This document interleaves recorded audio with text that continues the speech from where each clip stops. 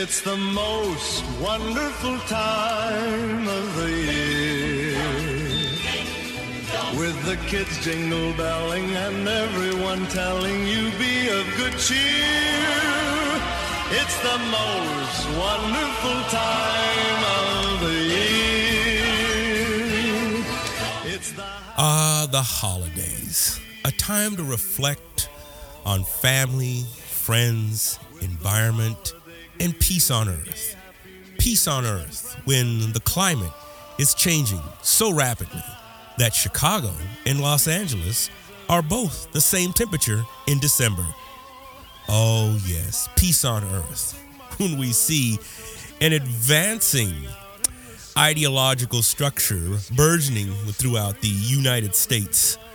Oh yes, that is focused on white supremacy, but peace on earth. Ah yes, peace on earth when Russia is poised to invade Ukraine any day now. But peace on earth. Peace on earth when we have white evangelicalism that is rapidly telling us that we should buy more, consume more, and capitalism is at all-time highest. Ah yes, peace on earth.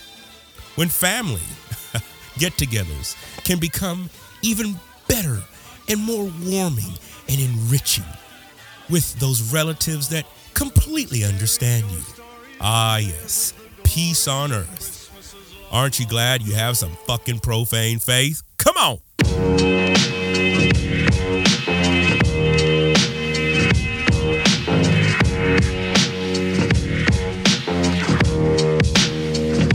And I would say to you, gentlemen, the best person to rape is your wife.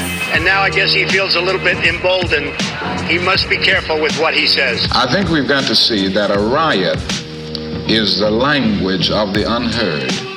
Racism is essentially a white problem. For you to understand what racism is about, you're going to be so uncomfortable. As Christians, we love the homosexual and the transgender. Homosexuality is sin. You know, everybody's like, you taught that from school, everywhere. Big business, you want to be successful, you want to be like Trump. Gimme, gimme, gimme, push, push, push, push. Step, step, step, crush, crush, crush. This is Profane Faith, a podcast that engages faith on the margins. Faith that has been labeled profane, nonconformist, and or out there. We'll be exploring the intersections of the sacred, secular, and profane to find God. We won't be trying to answer difficult questions. Rather, we'll be engaging them and asking better ones regarding faith, race, gender, and religion. I'm your host, Daniel White Hodge.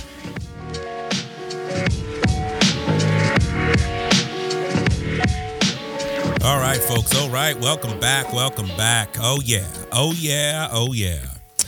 Well, here we are. It's the holiday season. If you're listening to this in real time, it's the Christmas season here in the year of 2021. Hopefully you are enjoying the holidays a lot better than my introduction. And, you know, hey, if you listen to this podcast, you know I am a glass is half empty kind of guy. So you're mostly going to get that from this podcast. You know, I have my spouse to keep me honest about that and other folks. But most of the times I just kind of see the world as just half empty and going to hell in a handbasket. You know, hey, peace on earth, right? Peace on earth. Oh, man. Yeah, man. Well, you know, the great thing is that, you know, my daughter got COVID this December. Yes. Oh, yes. Wonderful. I have no freaking idea what strain it is or whatever, but she caught it even though she was vaccinated. And yeah, she got sick. Oh, my gosh. I think what gets me too is the field of medicine. Now, if you're in medicine, excuse me, I'm really not trying to be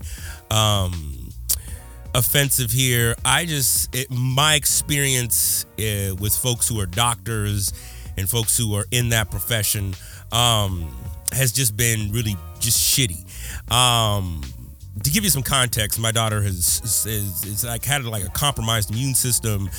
She got Lyme disease, but she's just been sick a lot.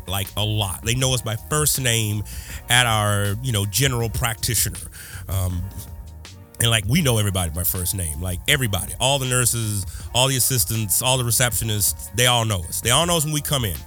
So we've been there a lot. We've found out over the years that pills, antibiotics, because she gets infections. Okay, she had like a staph infection that we had to get rid of, and that was a real nasty one that didn't like most antibiotics.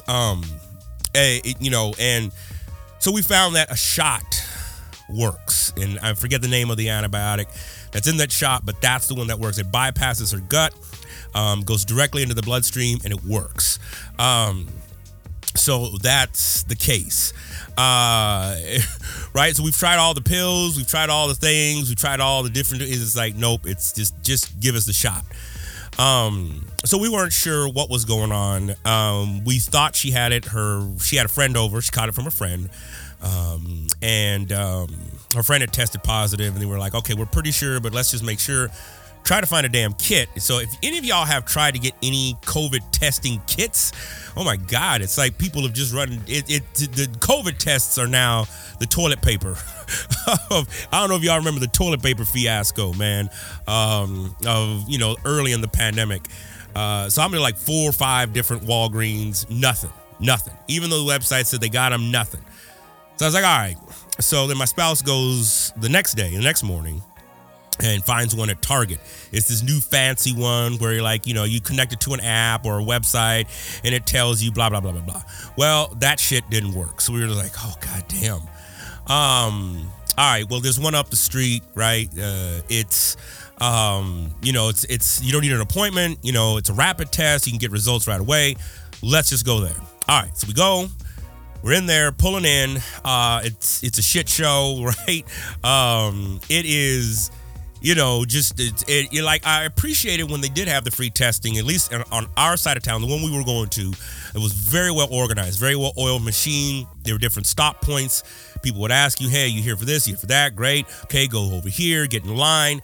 It was an old DMV. If you know anything about DMV here in Illinois, you have to do smog tests, basically.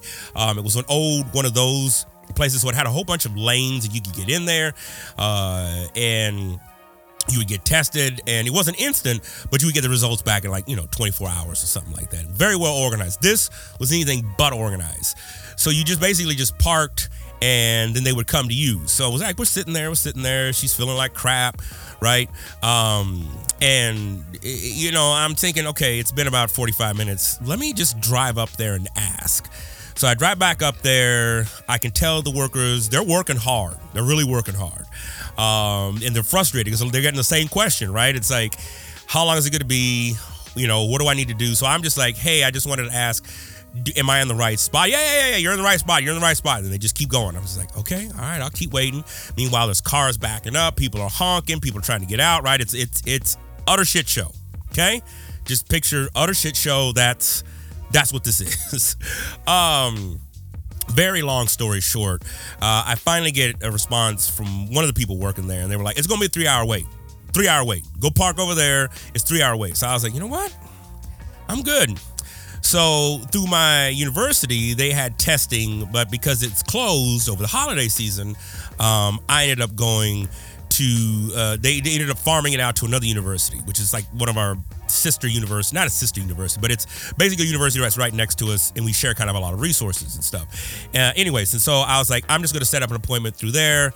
We did that, and I was just like, okay, it's halfway across town, whatever, let's just go get the damn test. So we go get the test. It's one of those spitting ones. I don't know if y'all have done any of those spitting ones. Those things are nasty as hell, man. Things are nasty as fuck. It just gave me the gag reflex. I'm just like, I'm not used to spitting in a cup, right? I was just like, oh, Lord Jesus. But we both took them, so I was like, well, let's just get it. Let's just get it done. Let's get it done. All right.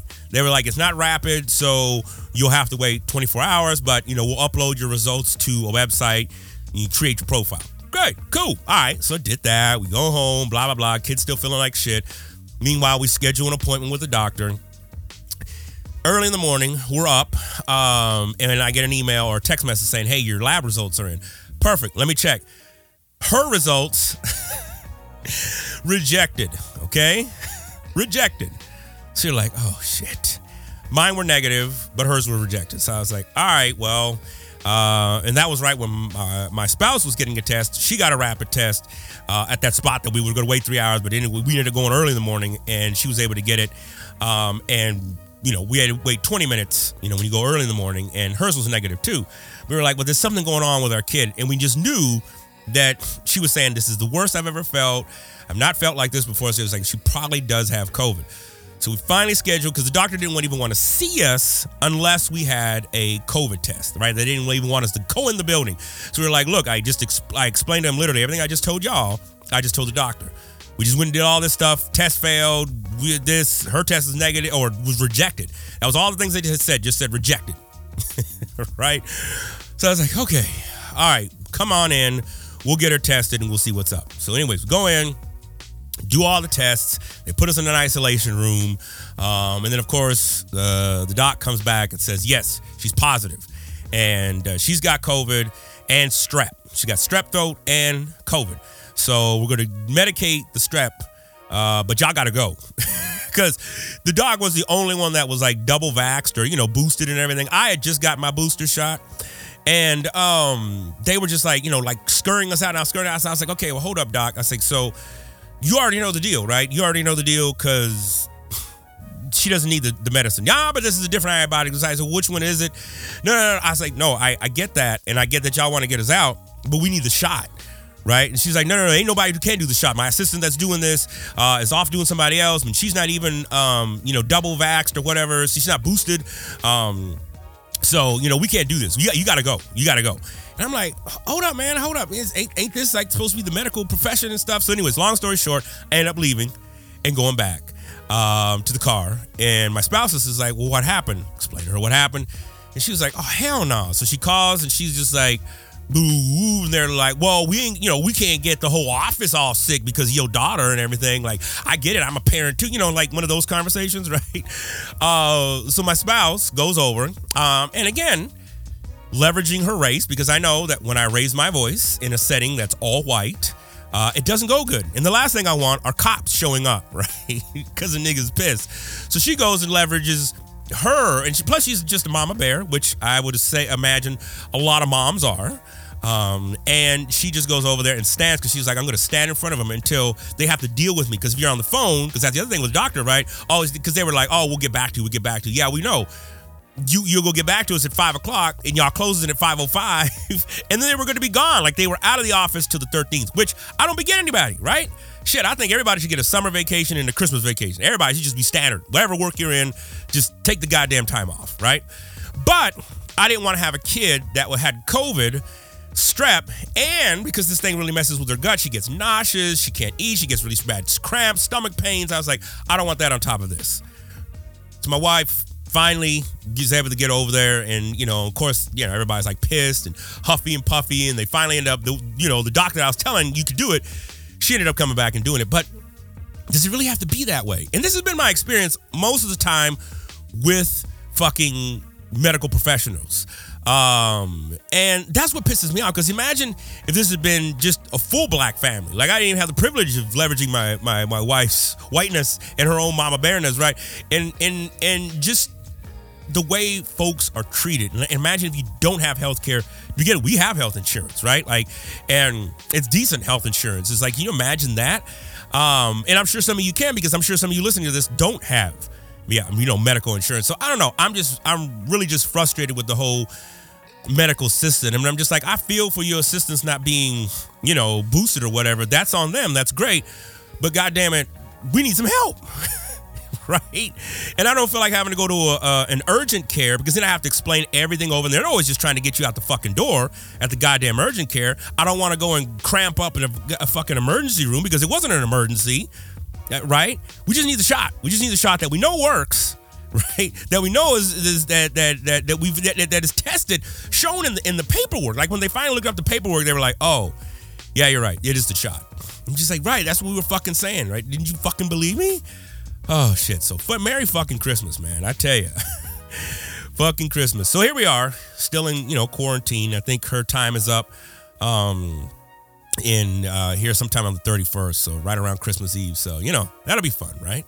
Fun to do those things. But I just had to share that story, because the medical profession just drives me nuts. If you're a medical professional out there, holla back at your boy, because I'm just trying to figure this whole thing out. Like, what the fuck? You know, and I get that people lie, I get that people trying to do things, but I'm like, look, these cats know us. We got a history there. We've been going there for years. And all we needed was a shot, right? All we needed was that. And I was like, look, I'm willing to wait in the isolation room. Like, well, they're busy with, they're taking care of other, right? I get that. That's fine. We just need a shot, right? It's going to take about 30 seconds to do it. We're all masked, right? You know, can I do the shot, right? All that stuff. Nope. And then finally, when it's just like, you just take a minute. And then, you know, people, when you do shit like that, then people try to make you out like you're the one in the wrong. Like, man, fuck that. So if you have kids, kind of know. If you don't have kids, I get it. No disrespect. Just having them is just, you have to advocate on like every single goddamn level. And if you're a person of color, it just goes a step further, right? And of course, if you're a woman, person of color, it just adds another layer of bullshit on there. But nevertheless, I guess you guessed last week we were off. Plus my kid was sick, you know, because she started this last week and stuff. And I was like, oh man, I ain't gonna get no podcast out in time. But it's the holidays, right? Everybody's off and schedules are off. Now it's that weird time between Christmas and New Year's, right? Like when you don't know what fucking day of the week it is. It's like, it doesn't even feel like Sunday today. It feels like Thursday or Wednesday, right? You know how days have a feeling? So crazy shit, man. But I wanted to get my next guest on. She's amazing. I've been trying to get her on for a long time. Tori Williams Douglas. She's amazing. I have appreciated just the work that she's done, both personally and the stuff that she puts out, you know, with like White Homework and whatnot. And I reached out. I was like, yo, I got to get you on the show. And we were able to record and get this thing together. And I just thought this will make a perfect holiday episode here on the show.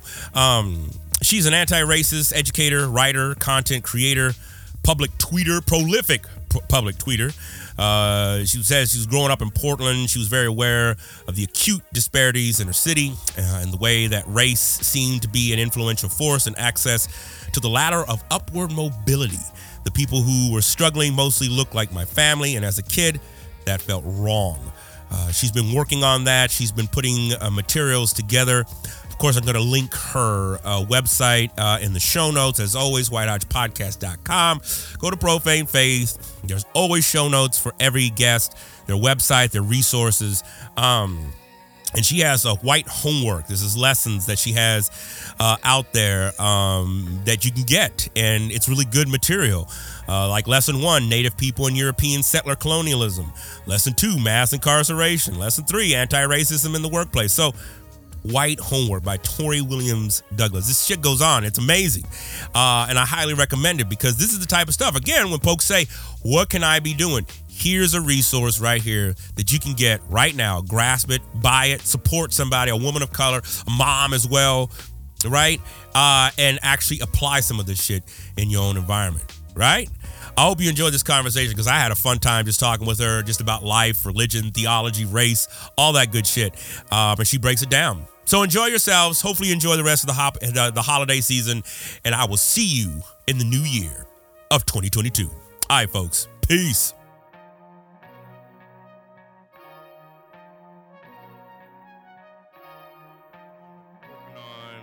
What are some of the things? I don't know if we've ever physically met. I think I met you through Twitter or something like that. And like some of the posts you were putting out, I was like, oh my God, I got to get her on the show one of these days. So this is great. But I was just like, I just know I need to get Tori on the show.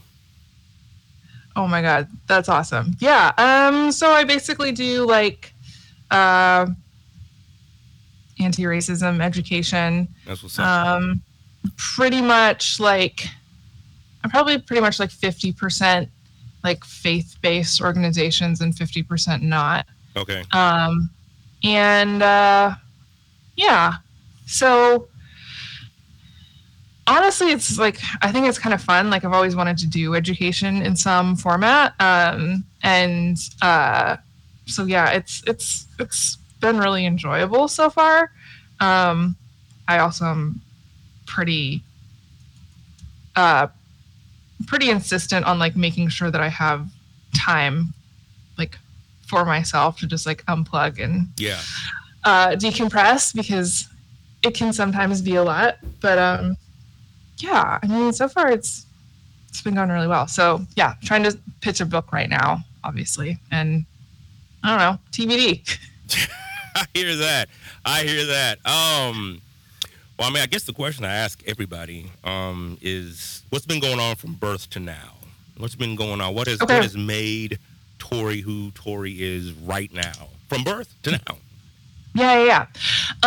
Okay, so I currently live in Portland, Oregon, and was born and raised here. Have lived here most of my life. All right. Here in Seattle, basically.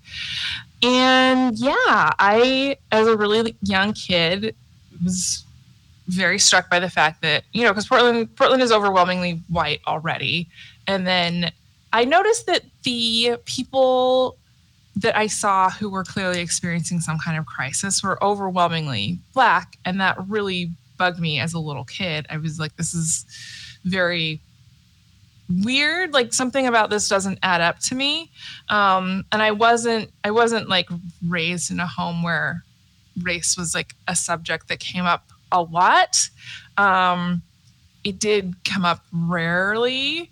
But I think it was pretty much like racial colorblindness. Like, this was not I don't know, don't ask, don't tell is basically how they operate.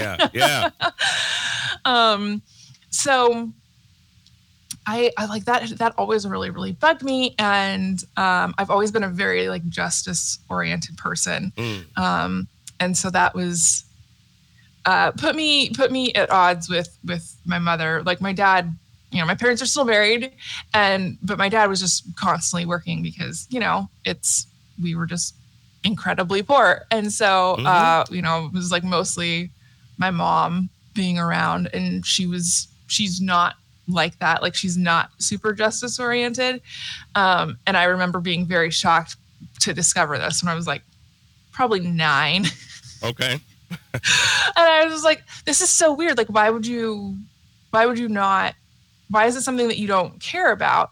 And it was a very small thing, right? Like, I remember the moment that this happened, that I had this thought was, we were in the car driving. We had to drive out to like where my dad was working, and then we had another couple of errands to run. Okay. And my brother and sister were fighting over a toy.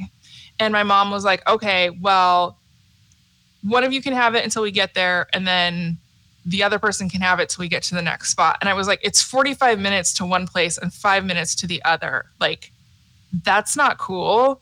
And my mom was just like, so? And I was very, very struck by that. Like, I remember exactly where we were. Like, I remember the car we had. Wow. It was a really defining moment in my life of going like, oh, okay, why would you not care about, why would you not care about something being unjust that you can fix, right? That you have the power, you have the authority to make this a just, equitable situation, and you are choosing not to. Yeah. And so, yeah, that really, really stood out to me as a kid. And so, essentially, yeah, like I was raised in church. I was in and out of church, like in my early 20s, mostly in, frankly. And yeah, I was mainly in like white evangelical and like white Pentecostal spaces. Yeah. I mean, primarily because it's like, well, my parents are Pentecostal. That's how I was raised, but Portland's just really white. So even like the Pentecostal churches are mostly white because that's just who lives here. And so, I definitely like kind of tried to stay in that group, but I was never good at it. Like, I was the whole like women must be silent in church or whatever. I was always very bad at that. I was like, first of all, like, who is women? Like, I don't think that that's me. And like, no, I will not be silent. I'm sorry. Yes. I'm like, that sounds fake. So I was very much at odds with basically all of the authority figures in my life. I was homeschooled. So there weren't really teachers here, but I was always, and it wasn't necessarily like questioning authority. It was questioning injustice. Yeah. Right. And the like power dynamics that led to these unequal outcomes. I was like, this just does not seem okay, especially in situations where it's like, you can fix this and you're choosing not to. And yeah, essentially, like, I had been really kind of struggling with being in churches that were like anti-queer and, anti-gay marriage or whatever the hot button issue was for them that year. Right. Mm-hmm. And that really bugged me because I knew that, like, I mean, obviously I had friends who were queer. I knew, fairly young that I was not only attracted to men. And so it was this thing that I was just constantly, like, to use Christianese, I was constantly wrestling with. Yeah. Like every day there wasn't a day that went by that I wasn't trying to figure out, like, how do I reconcile these two things, right? Because again, it's like there's this kind of fundamental injustice here. And so in the middle of that, like, I'm trying to think, I guess like 2014, our church, I was married at the time. Mm-hmm. Our church was kind of starting to fall apart. Okay. Like, kind of the beginning of the crumbles, so to speak. Yeah. And so I was like, I don't love this. I think, like, again, it's not, there are situations in which it is not hard to do the right thing, Right. And when you're choosing to do the hard thing that is the wrong thing, like, that to me is really messed up. So we're kind of like trying to sort through all of this with, like, some of our best friends that we go to church with. And, they're kind of like, oh, well, people are just, like, trying to, like, take our pastor down. It has nothing to do with like his behavior necessarily. It's just there's blood in the water and, like, people are trying to come after him. And I was just like, even if that's the case, like, he's still being completely unethical, right? And so I keep, like, checking. I was, like, intermittently, like, checking social media this summer, 2014 again. Yeah. And, like, just trying to kind of pop in to see, like, what other people were saying about the situation, like other people in, like, the denomination. Mm-hmm. And so I would just intermittently kind of, like, poke around to see what was going on or if there was, like, new information, because it started to feel really sus, essentially. It was like, I think there's more here than, like, what you're letting on. And so we went on vacation that summer, and we like kind of intermittently had cell phone service. And so when I would have service again, I was just like, I'd hop on social media like 5 or 10 minutes just to check and see what was shaking out. And on this trip, I started seeing tweets about something that had happened in Ferguson. And so I kind of had this like on my radar and was seeing people saying like, why doesn't this issue have like, why is there not national attention on this issue? And like, you know, what happened here was clearly an injustice, like regardless of where you fall on, you know, how people should be treated if they break the law or are accused of breaking the law. Right. And so I'm like, I'm seeing this at the same time. And I was like, okay, this is really weird. So we get home from our trip and I like, you know, put my 2-year-old to bed and I'm just like kind of plopped down on the couch. Like I'm just like by myself and like wanting to decompress. And I like log on to Twitter and it's just like this, I don't even know. It's hard to explain. It was just like this outpouring of just like anti-Black racism. Right. And it was like the first night of the Ferguson protests. And it's weird to say I was shocked. Because I don't really think that's fair. Like shocked, like surprised. There was definitely some of that, but it was a very traumatic experience for me, actually. Because I'm like, all of these people that I have seen who have taught me my entire life since I was in diapers, like, love your neighbors and, you know, whatever. It's like, we're supposed to have grace because God shows us grace, etc. Like, why is this not applying all of a sudden? There's this massive disconnect. And it was like, so that like kind of following week was really traumatic for me, because I'm realizing all of these things that I have been taught my whole life, and all the people who have taught me these things, like, apparently at the very least, there are two different sets of rules, right? Like, best case scenario is you have a different set of rules for Black people. And, like, worst case scenario, you're just lying. You're just straight up lying so that you can get a paycheck. Right. Yeah. So I was like, okay, this is no, I'm like, no, this is not going to work for me. This is not going to work for me anymore. I was super on edge, even going to, I was super on edge at church because I didn't know what people were going to say about everything that was going on. Right. I was super on edge in, like, our little community group that we had every week, because all those people were, like, raging conservatives. And I just was like, I don't want to be in this space anymore. So it took a while to kind of, like, disentangle ourselves from that faith community, which sounds awful, but that's literally how it shook out. And yeah, I was just like, I can't, this is not working for me. And I'm like, I really just kind of checked out. Like, that was the year that I kind of checked out. Okay. Of like I'll keep trying. Like, I did kind of, I was like, we can go check out other churches. Like, I'm not opposed to that, because I think that community is really important, right? Yeah, absolutely. Community is essential.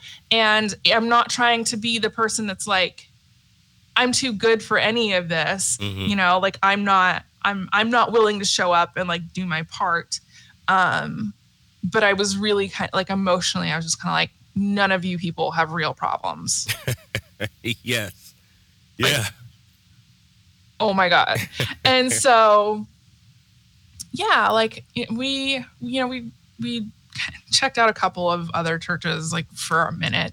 Kind of, it was a pretty half-hearted effort, honestly. And, I kind of just got to the point where I was like, this isn't really doing it for me, you know? And so, and kind of around this time, I started taking some, like, science classes at the local community college, because, as I said, I was homeschooled. So all of my, like, quote unquote science was, like, biblical literalist propaganda. It was not actual science. Yeah.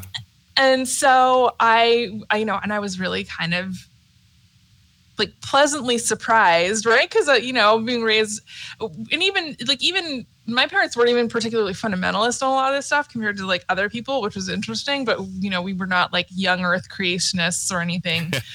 We weren't even, like, anti-evolution. Okay. It was just like, like, maybe it happened that way. Maybe it was a literal 7 days. Ultimately, it doesn't matter that much,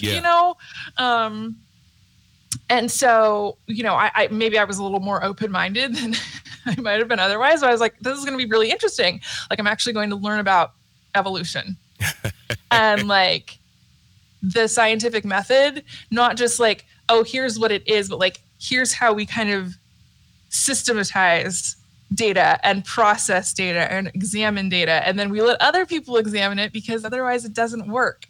And I was like, oh my God, like, this makes so much more sense than, like, viewing Genesis 1 as, like, a literal, like, chapter of a science book. Right. Right. I was like, oh, this is very organized. This is very systemic. Everything builds on itself. Right. And it,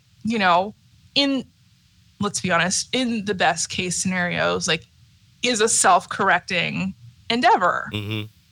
right?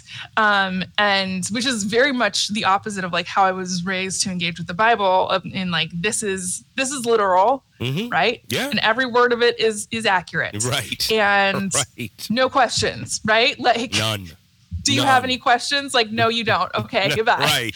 And the answer will be God and Jesus and the Holy Spirit. Or you need to pray harder. You need to have more faith. You need to repent. Yeah, that's right. Like that's right.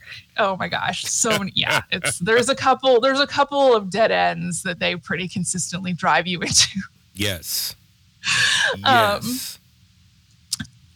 that was like really incredible for me. And that was kind of when I was like, oh, okay, like I don't really feel like I need like faith, quote unquote. Like I don't feel like I need Christianity in the ways that I've experienced it in this country. And I've been, I love history, and, my siblings and I were like all just major history nerds. Love it. And so it wasn't like, I didn't feel like I was making an uninformed decision to kind of go like, okay, I don't think that this is for me necessarily right now. If I had found like, I think if I'd found a, like historically Black church, just as an example, that was like affirming of queer folks, like I think maybe I would have tried to tough it out, Maybe it would have been like, this is worth fighting for me. Sure. Right. Yeah. And so, and like I said, it was never like an anti thing. It was never like, oh my God, like all religion is harmful and the concept of God is destructive. And it was never like that. It was just like, I don't feel like I need this in the way that, it was given to me. Right. And I really feel like I took my values that I got from the Bible with me when I left. I have a podcast called Go Home Bible, You're Drunk. And okay. It's because the Bible is wild, right? Like every single story in there is bananas if you take it literally. But my co-host Justin, he always says like, I followed Jesus out the door. Like when he left the church, like that's how he explains it. He's like, I followed Jesus out of my church. And that's really how I feel about it also, Yeah. So yeah, I mean, that kind of like brings you up to now. Like I randomly ended up, this is so weird, randomly ended up getting a job in a neuroscience lab. But what I was doing primarily in the lab was, recruitment for underrepresented minorities in STEM. Wow. And so, it was just because that was like, the PI in the lab, that was kind of his condition. He was like, I will have a lab at your institution if you will give me $100,000 every year to bring underrepresented minorities to the institution, because again, Portland, overwhelmingly white.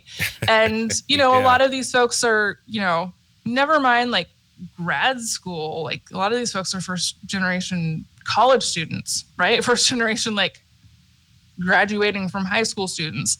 And so, giving people like this opportunity to get plugged in, connected, build community, have access to people who are working in their field, and get like creating those connections, which again, like, because people of color were excluded from, especially med school for so long. It's just like the connections and like the access is just not there. Yes. Comparatively. Mm-hmm. And so that was my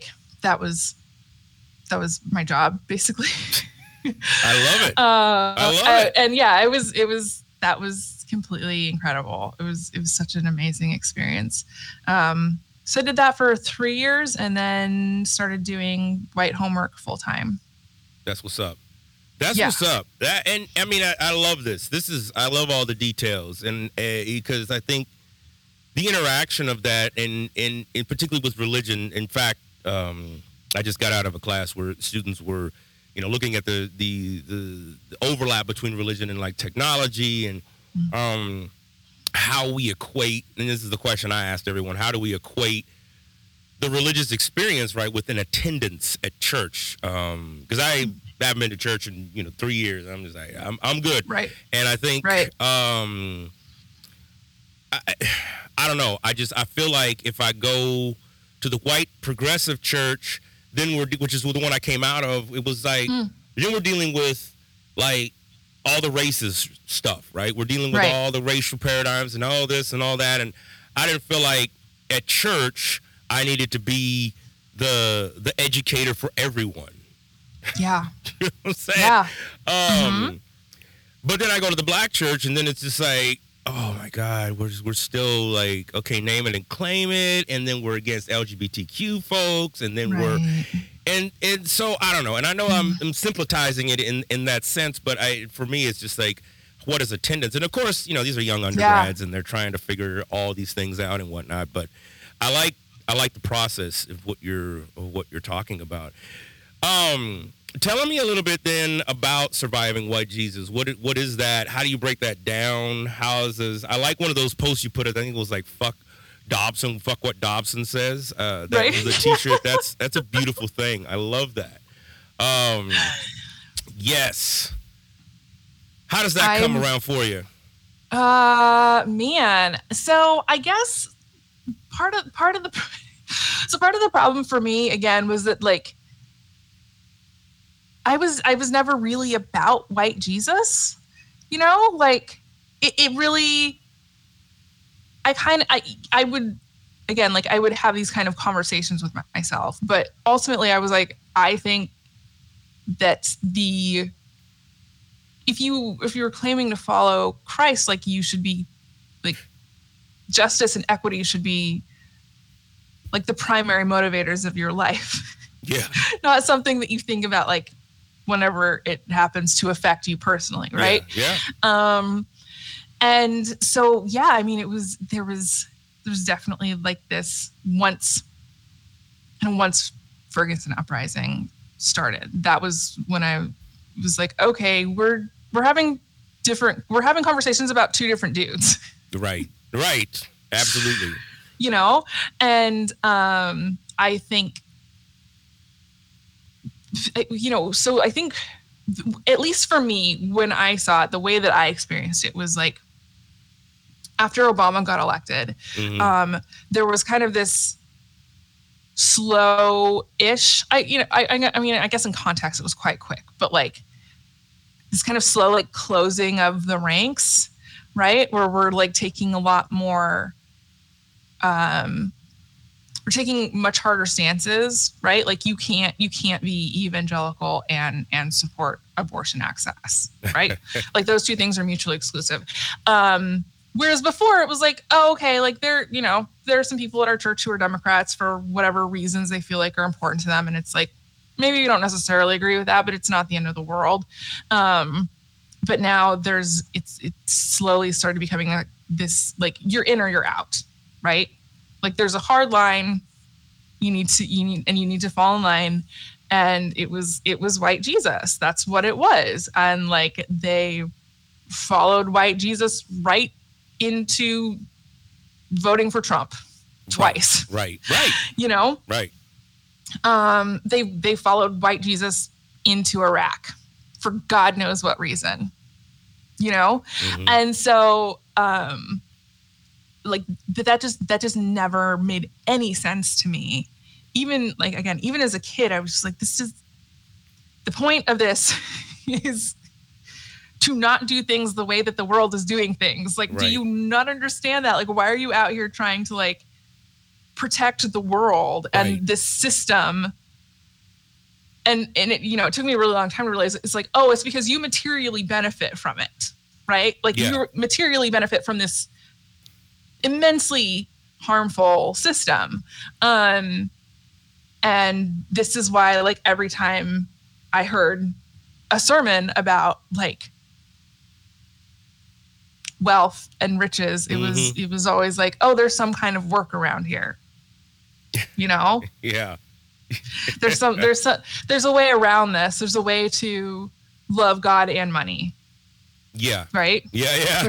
It's like it's like a white Jesus thing, you know? Yeah.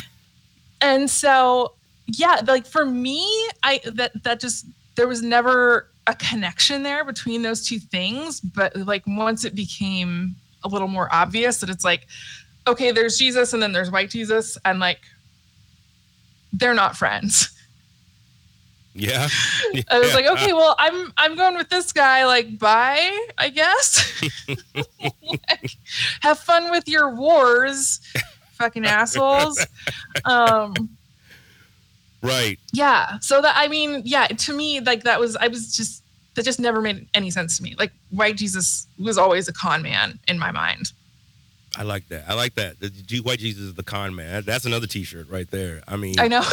Right. So that because I think about growing up. I mean, I came through like Young Life and a lot of white evangelicalism and stuff, and so that was the main. Even as you were talking, I was like, man, I remember the first time, right? Somebody told me like, the image of Jesus, growing up as a kid. That, well, this is not really what Jesus looked like, but it was like, but it's everywhere. I was like, this motherfucker everywhere. This white dude with the long hair and the beard, and y'all just like materialize this dude everywhere. And like, I remember the minute I started talking about Black Jesus and having an ethnic representation, people just started shutting that stuff down, right? It's like, oh, you're teaching Black fundamentalism, or you're teaching, Black power, you're a Marxist now. I mean, the crazy stuff that people are saying now, especially as it pertains to like critical race theory. I mean, people can't even name one theorist, but they don't like critical race theory, right? Yeah. How are you navigating stuff? Because I see you online, and I give it to anyone who's still online. I've almost given up all but just my podcast Twitter handle. On social media. How do you navigate some of these spaces and still keep your sense? I mean, you're a mom. How do you navigate some of the misinformation that's out there? You name it, in regards to theology, like you said, the wars. There are people who that's what they love, right? They make money off of killing other people. So how do you navigate some of these conversations? And let me start there, because I know that's a lot too. Yeah. So part of it, I think, is that I guess I'm just like inherently very fighty. Like when it comes to issues of justice, like I actually find joy in like proving people wrong. It's like, no, this is not how it works. This is not how it goes. Like, I have receipts. Sorry, not sorry. Yeah. Yeah.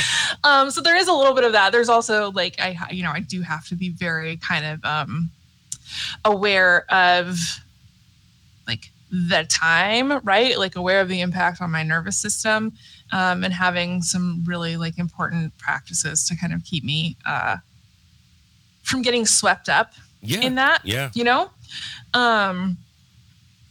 which, that's, it's just, I guess I found a balance that works for me. Frankly, I do have a lot of like, I tend to be kind of myopic on social media, because everything is on there, right? And so I do try, like, I'm pretty focused on like a handful of things, and I like I just don't mess with any of the other stuff. Like, the world is big enough for me to not have an opinion on 98% of things that come across my Twitter feed. Like, yeah. I'm like, there are other people to do that work, and this is my work. And so I tend to be I just shouldn't say I try really hard. I kind of default to not going down a lot of rabbit trails of just like the random nonsense. Right. But I'm also the kind of person who just like very easily memorizes like stats and dates and things like that. It's easy for me to have these little conversations, like these mini conversations on Twitter, because I have the information like in my head, and also I know where to find it. I mean, most people apparently don't really understand how Google works or the library, but like, I'm like, okay, if you want to, yesterday, I think sometime this week, I saw this person on Twitter who was kind of pushing back against, Joe Lumen had written a thread that was basically about, capitalism, access, equity. And this one person replies like, yeah, people have different starting points, right? And like, it's important to acknowledge that. But he goes, he said almost anybody that tries hard can succeed. And I just like popped in there and I was like, well, so, hey, I know you weren't talking to me, but like, just so you know, like you're almost anybody, like if you're born in the bottom 10%, like if your parents are in like the bottom 10% of income earners in this country, the likelihood that you will grow up to be in the top 10% is 3%. So yeah, 3% is almost everyone. I don't know if you know how to do math. Like, oh my God. And I was just like, that's not how it works. Like we have a system that doesn't allow for that. And we just walk around saying that it's a real thing. And here's Oprah. So clearly anyone can do it. Right. Like, this is like complete nonsense. Here's Shaquille O'Neal. Right. And it's just like, this isn't, and even when you're using those people as examples, like it still isn't equitable. There still isn't even like just the distribution of people of color in this country. When you're using these examples, like, oh, hey, well, look at these people who are, people of color and they succeeded against all the odds, or, whatever your little sob story is going to be. It's like, well, it's still not representative of the number of us who live here. So clearly, like, one of us is wrong. Yeah. It's probably not the person with lived experience, just saying, but yeah, like that's not how that works. And so like that for me isn't like, that's not a hard conversation to have. And one thing that I have found that is really interesting is I have been a lot more, one thing that I have found that is like a really effective tool, I suppose, is inviting people, because let's be honest, it's usually white men, inviting people to like, we should have an actual conversation about this. Okay. Like, I will buy you a coffee. I will buy you lunch. Like, let's sit down and sort this out because you clearly feel very strongly about it. And, I don't ever present myself as like, I'm trying to like recognize your humanity or whatever. Or, I really do frame it as like, I would like you to be able to expand on this because this is Twitter and, it is really hard to communicate effectively in 280 characters. And this, honestly, like this has been amazing. This is like seriously my secret weapon because no one has taken me up on this. Not a single person will even respond. So I put up, it was kind of like right at the beginning of the pandemic, I posted that I'd been really hoping to like have more like sit down conversations with conservatives. Just because I'm like, I just want to know like what your thought process is and like, where's the dead end? Right? Yeah. Like where does this stop for you? Yeah. And you just like wind up in this intellectual cul-de-sac and you can't get out of it. And so I was just like, hey, if you're conservative, I will buy you lunch and like ask you 3 questions. I just want to like listen to you and like figure out what your argument is, like where you're coming from, what you're afraid of, because clearly like there's a breakdown, right? There's a disconnect. And so because of that, I started, being in Portland, it's actually been kind of easy to reach out to people because there's a pretty clear dichotomy of like people who support the cops and people who don't. So it's quite easy on Twitter to like interact with people, like real people who live in your community who disagree with you on these issues. And I'm really, really fascinated by like, these folks have a lot to say when they're, on their phone. You're right. And like the minute that you ask them to come and like, okay, let's do this. Like, let's have an actual conversation about this. Like, I would like to know. And it's not even that I understand what you're saying and I disagree with you, but I would like you to have to defend it in person. Right. And also like, look at me when you're calling me stupid or whatever. Right? They won't do it. Right. I don't know why. I wonder why this is. And it's not like, I'm not a scary person, right? Like, I don't present as someone who's like very intimidating or like clearly, like that's just not, I don't know. I mean, I guess we can say it's a form of privilege, but I'm not scaring anyone off. Like, I'm not physically intimidating anybody. That's not why they're not having these conversations. Like, there's something else going on here. And I think it's really telling. Yes. That they won't show up and like literally get a free meal out of it and like have a conversation with me about like what they think. Well, and I think, there's so much of it that I feel like, take, for example, QAnon, right? And just it's you, when you think, and especially during the time that Trump was, president and sitting in that Oval Office, right? It's like, it felt like every day was something new and some outlandish thing. And just when you thought, okay, we can't get any crazier. No, it's going to take it to another level. Now we got QAnon and Trump's the hero and he's going to save us. And all the liberals are demonic and devilish, and they're sacrificing kids and dogs and cats are living together. So it's like, it's just crazy, right? The way things get painted out is like, well, who wants to sit next to the devil? Who wants to, be a friend of the devil? So what then would you say theologically, where do you find yourself now? When you think about spirituality and you talk about the justice stuff and you talk about, being socially minded and geared towards that. I'm interested at like where you find yourself there with that. And also, if you want to speak on this too, how you take care of yourself during this time as well, because I know that there's been some conversations around that, right? It's like, how do you take care of yourself in a system that just keeps going and churning and cranking things out? Yeah, absolutely. So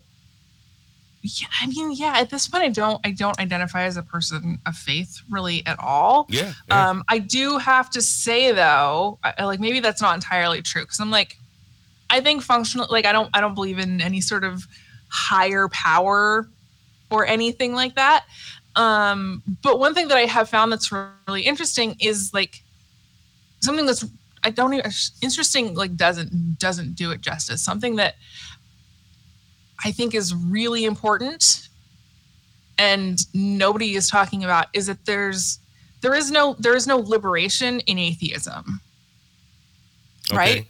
So even as someone who doesn't believe in like a deity or a higher power or energy or whatever, there's still something, I still tell other people who identify as non-believers, who identify as atheists or nuns or whatever. I'm like, liberation theology is still really, really important.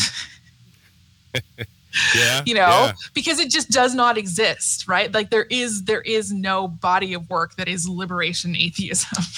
I got you. Yeah. And even people who claim to be humanists end up being like these raging misogynist white supremacist assholes. And so it's like, okay, first of all, like words have meanings, right? But also like, no, like this isn't how we're going to do this. So I think that as someone who does identify as a non-believer, it's really important for me to be like, and also like these systems morally are fucked. Like we are not, not believing in a higher power doesn't give you the like cover to just be like, okay, well, the system works for me, so I don't actually have to care about anything else. Right? Yeah. And there's just, there's an overwhelming amount of arrogance, I think, among white male atheists, especially. And like just this belief in like your own superior intelligence, right? And your own kind of like objectivity, which is like these are two things that are literally social constructs. Like there is no such thing as objectivity. You have just decided that that's a thing you can do and you can't. Right. And intelligence is just like, it's a metric that we invented because we didn't want to have to invest in people in the ways that they needed. So we're like, you're dumb. We're just going to like set you aside. You don't matter. We can invest in, oh, turns out we're the intelligent ones. We can invest in ourselves and have a reason to do that and ignore everybody else. Right. So it's all nonsense to me. But yeah, this is like, I don't know. I guess I consider myself a public theologian. I just happen to not believe in God. Yeah, I'm following you. And I'm here for that. Honestly, I think it's important work. Obviously, I wouldn't be doing it probably because it is work. Yeah. Yes. And so that's really where I land with the theology piece. With the self-care, I've been very kind of interested in learning about like evolutionary biology as kind of like a jumping off point in terms of brain development, right? And also in terms of like best practices. And I think, having been able to like spend time in these spaces with like people who are doing like this cutting edge research, I've been able to, with more knowledge, I have been able to take, I think, better care of my nervous system, right? Like taking care of my body isn't particularly difficult for me personally. Like, I don't know, I'm not sure why that is, but it's not necessarily like a struggle. But like caring for my nervous system that's a big deal. And so, I have a couple, I guess you could call them spiritual practices if you wanted to. But just things that I do that are really important to me. And I know have like a net positive, like a disproportionate net positive impact on my mental health and well-being. And, I like, if anybody like follows me on Instagram, my Instagram, at least in the summer, is basically like, it's a hiking page. Like well, first of all, I'm like really lucky that I live in the Pacific Northwest and I could not hike every trail within 100 miles of me if I tried, right? Yeah. My entire life. I wouldn't be able to do it. Like there's just so much, and it's so beautiful, but also kind of recognizing that like humans evolved in the forest, right? And like your nervous system didn't evolve for you to be spending time like inside all day. That's a good point. Yeah. And so we kind of live in a space and in a time where it's like you actually have to go and try to find like green, you actually have to go and try to find these spaces because it's not, we just don't orient our lives around the outdoors at all. And again, for me, like as a very kind of data-driven person, it's like, oh, this is like incredibly good for people. Even like 5 or 10 minutes, like walking around the block, walking through the park, like that has a really big net positive impact. And I know that I'm again, like being someone who just loves data. So one thing that I've noticed and love when I go camping is that my like resting heart rate will drop like immediately. Wow.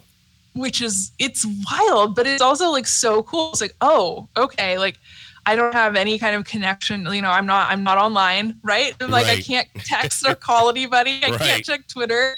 And also like being outdoors and like being in this space where it's like, oh, this is like where we're supposed to be. Like not necessarily swearing off of technology or anything like that, but like there is value, like literal physical and mental health value in spending time in like green spaces. And so that's just something that I've prioritized. And it's also something that I just absolutely love doing.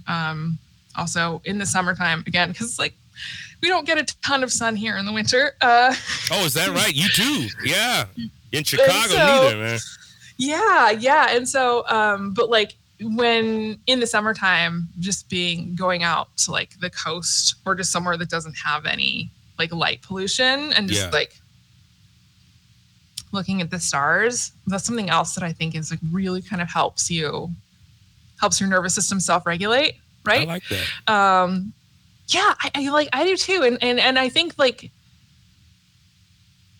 this is just random speculation on my part, right? Because this is just how my brain works. But I think that the reason that like blue light keeps us awake is because for tens of thousands of years, the last thing that you saw before you went to sleep was like the dying embers of the fire. Okay. Like that was just your entire life. That was the last thing that you saw before you fell asleep. And that's like, it's the opposite of blue light, I'm with that. To have that warm light. It's a whole study right there. I like that. Oh, absolutely. Absolutely. But it's just, so it's just little things of like building in space, into what you're already doing, frankly, to like just kind of carving out space or like adding little things on to whatever your schedule already looks like. Yeah. In terms of self-care, be it like meditation or breath work, or I'm like, again, just nerding out. I'm really into cold therapy right now. It's awful. I can't stand it. And I'm like obsessed with it. But like there's all kinds of stuff that you can do that like things that are not necessarily that are accessible for anyone that don't cost anything, right? Yeah. Ways that you can protect your nervous system and your mental health and give yourself more bandwidth. And so, in terms of like my free time with my kids, like I really do try to orient all of that around that goal, that outcome. And it works for me. No, Oh, I love it. I love the aspect of the stars and just like you said, being outside. There's something to that. And I didn't realize the impact of that having grown up in Southern California where like it's literally spring all year round. I mean, now with climate change, I mean, it's hot as hell over there, but coming to Chicago and, I moved here for work and now there's seasons. Like right now we're experiencing fall and like the sun's starting, feels like it's going down at 2:00 and I'm like, oh my gosh, man, you're killing me, man. You're killing me. So let me ask this though. How do you parent in all of this? And you're engaged with kids, I'm assuming plural kids. I have one daughter. And I mean, just with all the stuff that's going on, mask mandates, schooling, I mean, just the extracurricular activities that they want to be in and stuff. How do you navigate some of this stuff? I'm curious. And feel free to share as little or as much as you want. Well, I absolutely love kids, so I could talk about kids all day, honestly. But yeah, so for me, the way that I kind of orient my parenting is like, this is a group effort, and it's hard actually to kind of remove the language of ownership from my vocabulary, right? Because it's like, oh, this is my house, this is my car, this is like what, it's like mine. And I'm like, actually, no, like we all have to contribute to keeping the space clean because we all live here, right?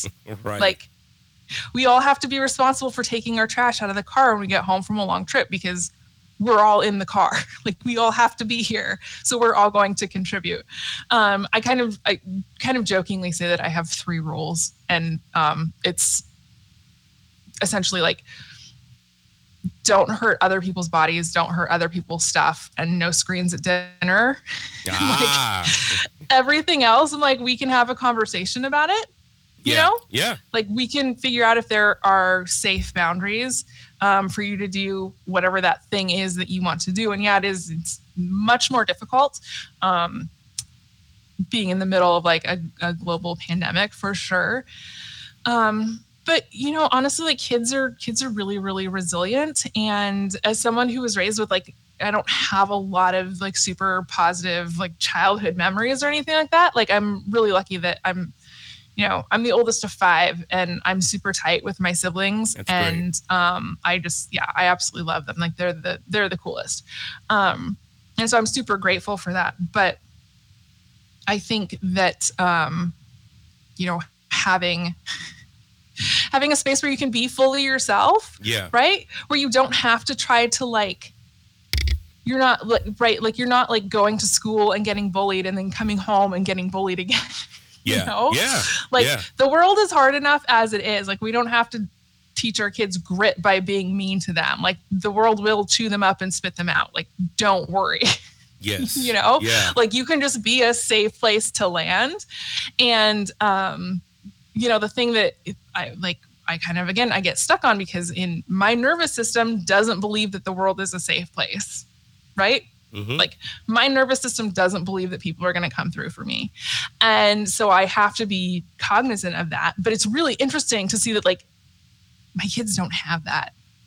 Oh, okay. My kids trust that, like, someone is going to come pick them up. My kids trust that they will be taken care of. My kids trust that, like, they will have what they need, that somebody is going to be there, that someone's going to be on their team, which is something that I didn't feel like I had growing up. Mm-hmm. And so I'm really I projected a lot of my own like childhood, I guess, like dysregulated attachment onto my kids. Yeah. Yeah. You know, and it took me honestly until this year to realize, like, oh, my kids are not worried about being forgotten. Like, that's not something that crosses their minds. Okay. You know? Okay. And that has made me feel a lot better. Like, you know, I don't want to insinuate that I do a really good job parenting, you know, even 90% of the time necessarily. But I do think that one thing that's really interesting that there's a lot of research around is how to keep relationships healthy. And I think frequently, like, the dynamic that's being examined is like romantic relationships, right? Like marriages or like couple situations. Yeah. But realizing that, essentially for every kind of like harmful interaction you have to have, because of like negativity bias, the way that our brains work, like, you have to have about 5 positive interactions with that person in order to make up for like the one negative interaction. And so for me, in my head, in my nervous system, it's like, oh, every little thing that I mess up, like, my kids are going to remember that forever. Right? Like, they're permanently going to be harmed by that. And it's interesting talking to people who had really good childhoods, because it's like, they're never going to remember that. Like, what are you talking about? It's like, oh yeah, like, they have so many more, they have so many more positive experiences, interactions, memories with me. Like, yeah, occasionally I will like yell or, you know, whatever, but come on.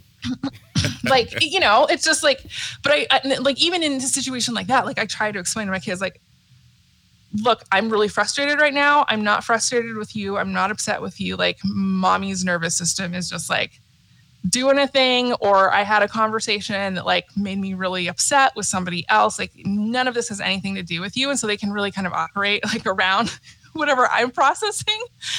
Just because I explained to them, like, look, this is what happens. And like, yeah, like, I mean, my kids don't even think that it's weird that I like cry about stuff, because they know that it's like, it's not a reflection of them, right? It's not like they don't have to worry about like, oh, did I do something?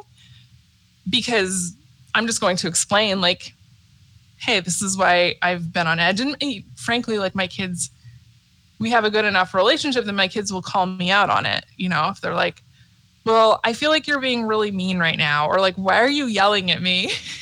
Wow. Okay. My kids' idea of yelling is so tame that it's comical to me, right? Like if you grew up in like 70s, 80s, right? Like it's hilarious. I'm like, I'm not yelling at you. Like, what are you talking about? Right. Which is amazing and hilarious. And, you know, honestly, it like makes me feel really good because I'm, you know, I think if you can come, you know, obviously it's like there's always going to be some kind of like a rupture in your relationships because, you know, we're people and we experience conflict. And, you know, again, like our nervous systems aren't particularly rational most of the time. So just being willing to engage with your kids as like other people, right? Like not like future people. Like you're not a work in progress. Like you're a whole person already. And you know, saying like, okay, look, like I screwed this up. I'm really sorry. And checking in with my kids too, because like you know, you check in with your partner, like, hey, like how are things going? Like, are there things that we need to work on together? Like, are there things that we need to kind of like sort through? Because I mean, there always are, right? But I do the same thing with my kids. Like I ask them, like, is there anything that you feel like we need to do differently in our relationship? Is there anything that I'm doing that makes you feel sad, scared, uncomfortable, whatever? Yeah. And, you know, they up to this point, they've always been like, no, you know, but they also know that like, if something comes up that they can just tell me about it. Right. Okay. Because I'm checking in with them already. Yeah. So they don't worry about like, oh, she's not going to want to know this. Like she's going to be mad. It's like, no, she already asks about it. So like, this is information that she wants to have. Yeah. I mean, I just think that like treating kids like people is a lot less work than being like an authoritarian parent. And your kids actually want to cooperate as opposed to just constantly trying to do things behind your back, you know? Right. I like that. Looking at that. I mean, I think, cause yeah, you're absolutely right. I think, you know, growing up in a different time and era where, you know, yelling was yelling. I mean, you know, it's like neighbors would hear stuff. So it's right.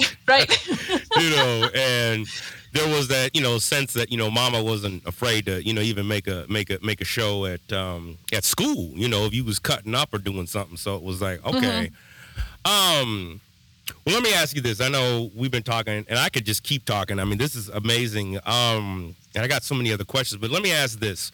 As we think about where we're at right now, here we are, 2021, we're still dealing with pandemic shit. What's some stuff that gives you hope? And what are some things that also at the same time are like very concerning to you moving forward into this next decade? Yeah, I think, frankly, it's something that I noticed, I guess, since the pandemic started, something that I've noticed is that all of my conversations with friends at this point, in like climate change always comes up. Yeah. In like every single conversation now. And you know, Portland broke like 3 all-time weather records in like 9 months. Wow. Yeah. Wow. Yeah. It was not good. So like we're kind of getting the brunt of it, I feel like. And that is absolutely something that concerns me. And something that I think about, like the ways in which my kids' standard of living will probably be different, you know? Okay. Like that's something that, like, not to say, and I don't want to make this kind of like this Western centric proclamation, right? I do think that all of us can have really, really, truly incredible, fulfilling, like rewarding lives without having like the American standard of living, you know? Yeah. Like we prioritize the wrong things. Let's just say that. Yes.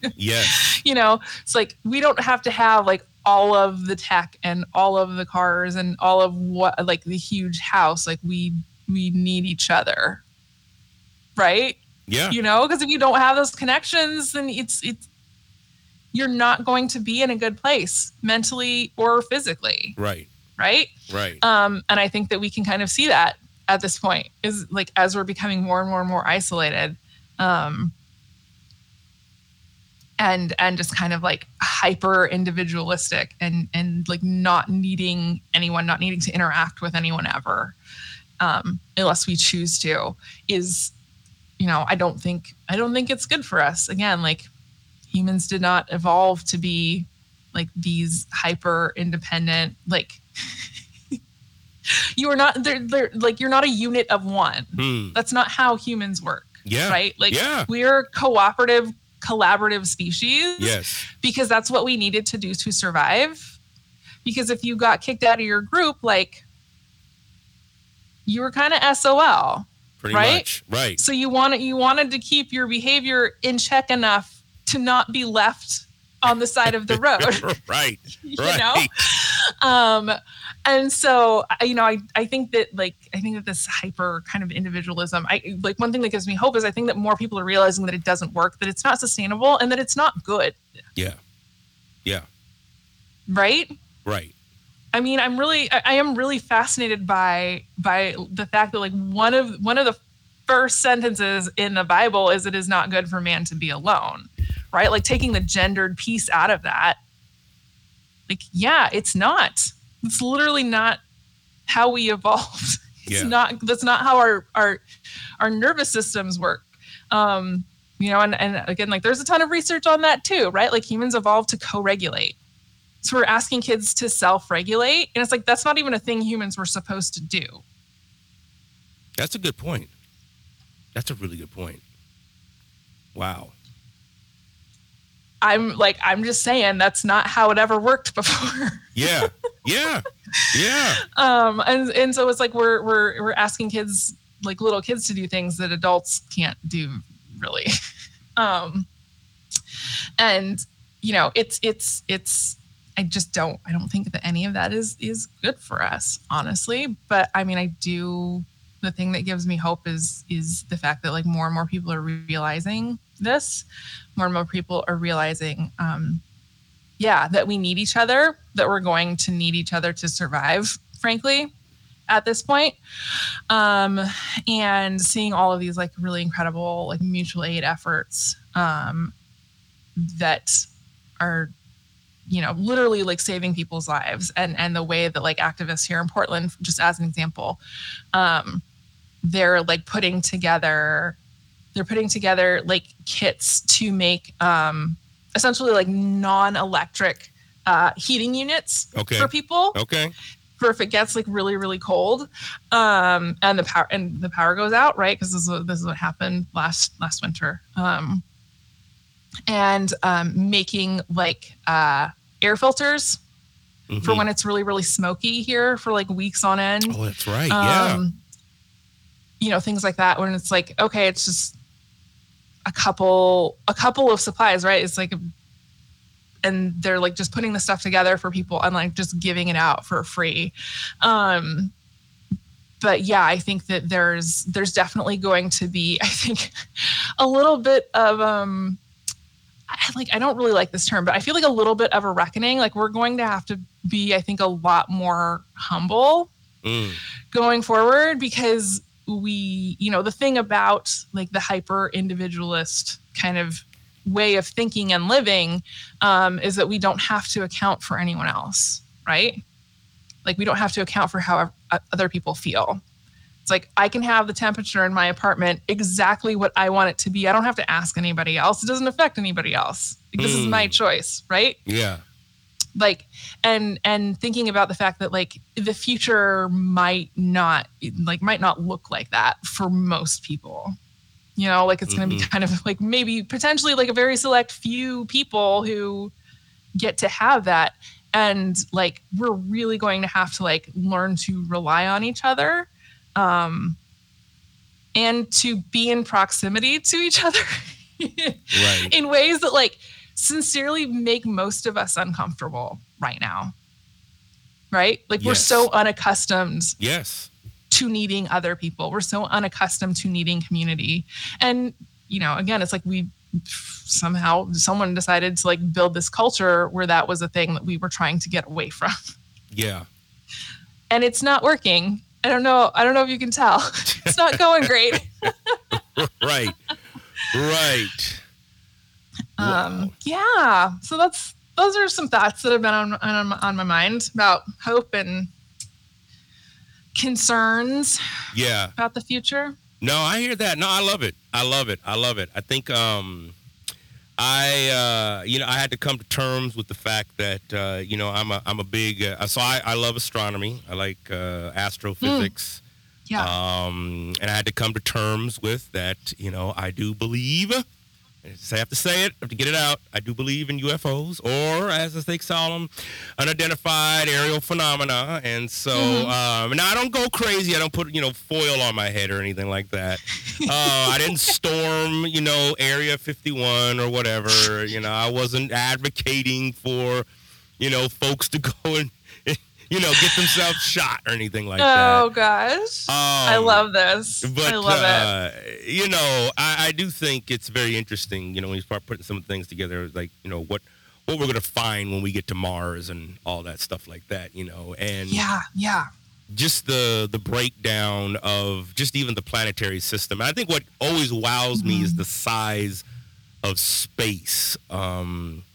It's unbelievable in so many regards, right? I mean, even our closest star, it would take us thousands of years at the current technology. So it's like, okay, well, thinking about that, it's like it's not as Star Trekky as I thought once you start putting the science to it, right? Like let's just get the warp drive and. Maybe Thanos had it figured out. He could just kind of warp from one place to another with a blue ball of smoke.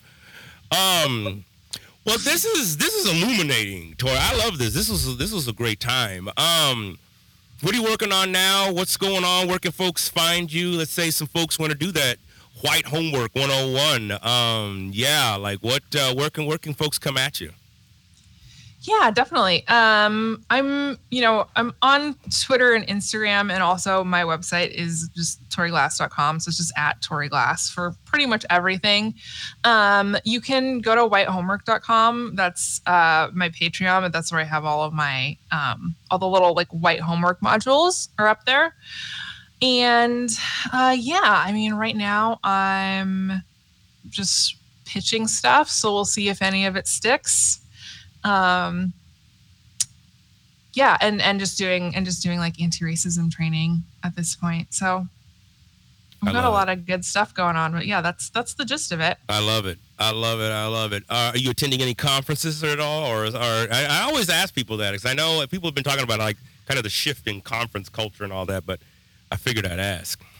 Yeah, no, that's a great question. I'm actually really excited to. I don't have anything on the agenda yet just because of the way that we've been having these waves of cases. Yep. But I do feel like, next summer this coming summer rather, I'm going to feel a lot more confident about doing things like that. Yes. Yeah. Wow. Well, thank you, Tori. This was great to just have this conversation. I definitely got to get you back on, especially when this book drops. Do you have any timeline or anything like that for this? So right now, don't have a timeline.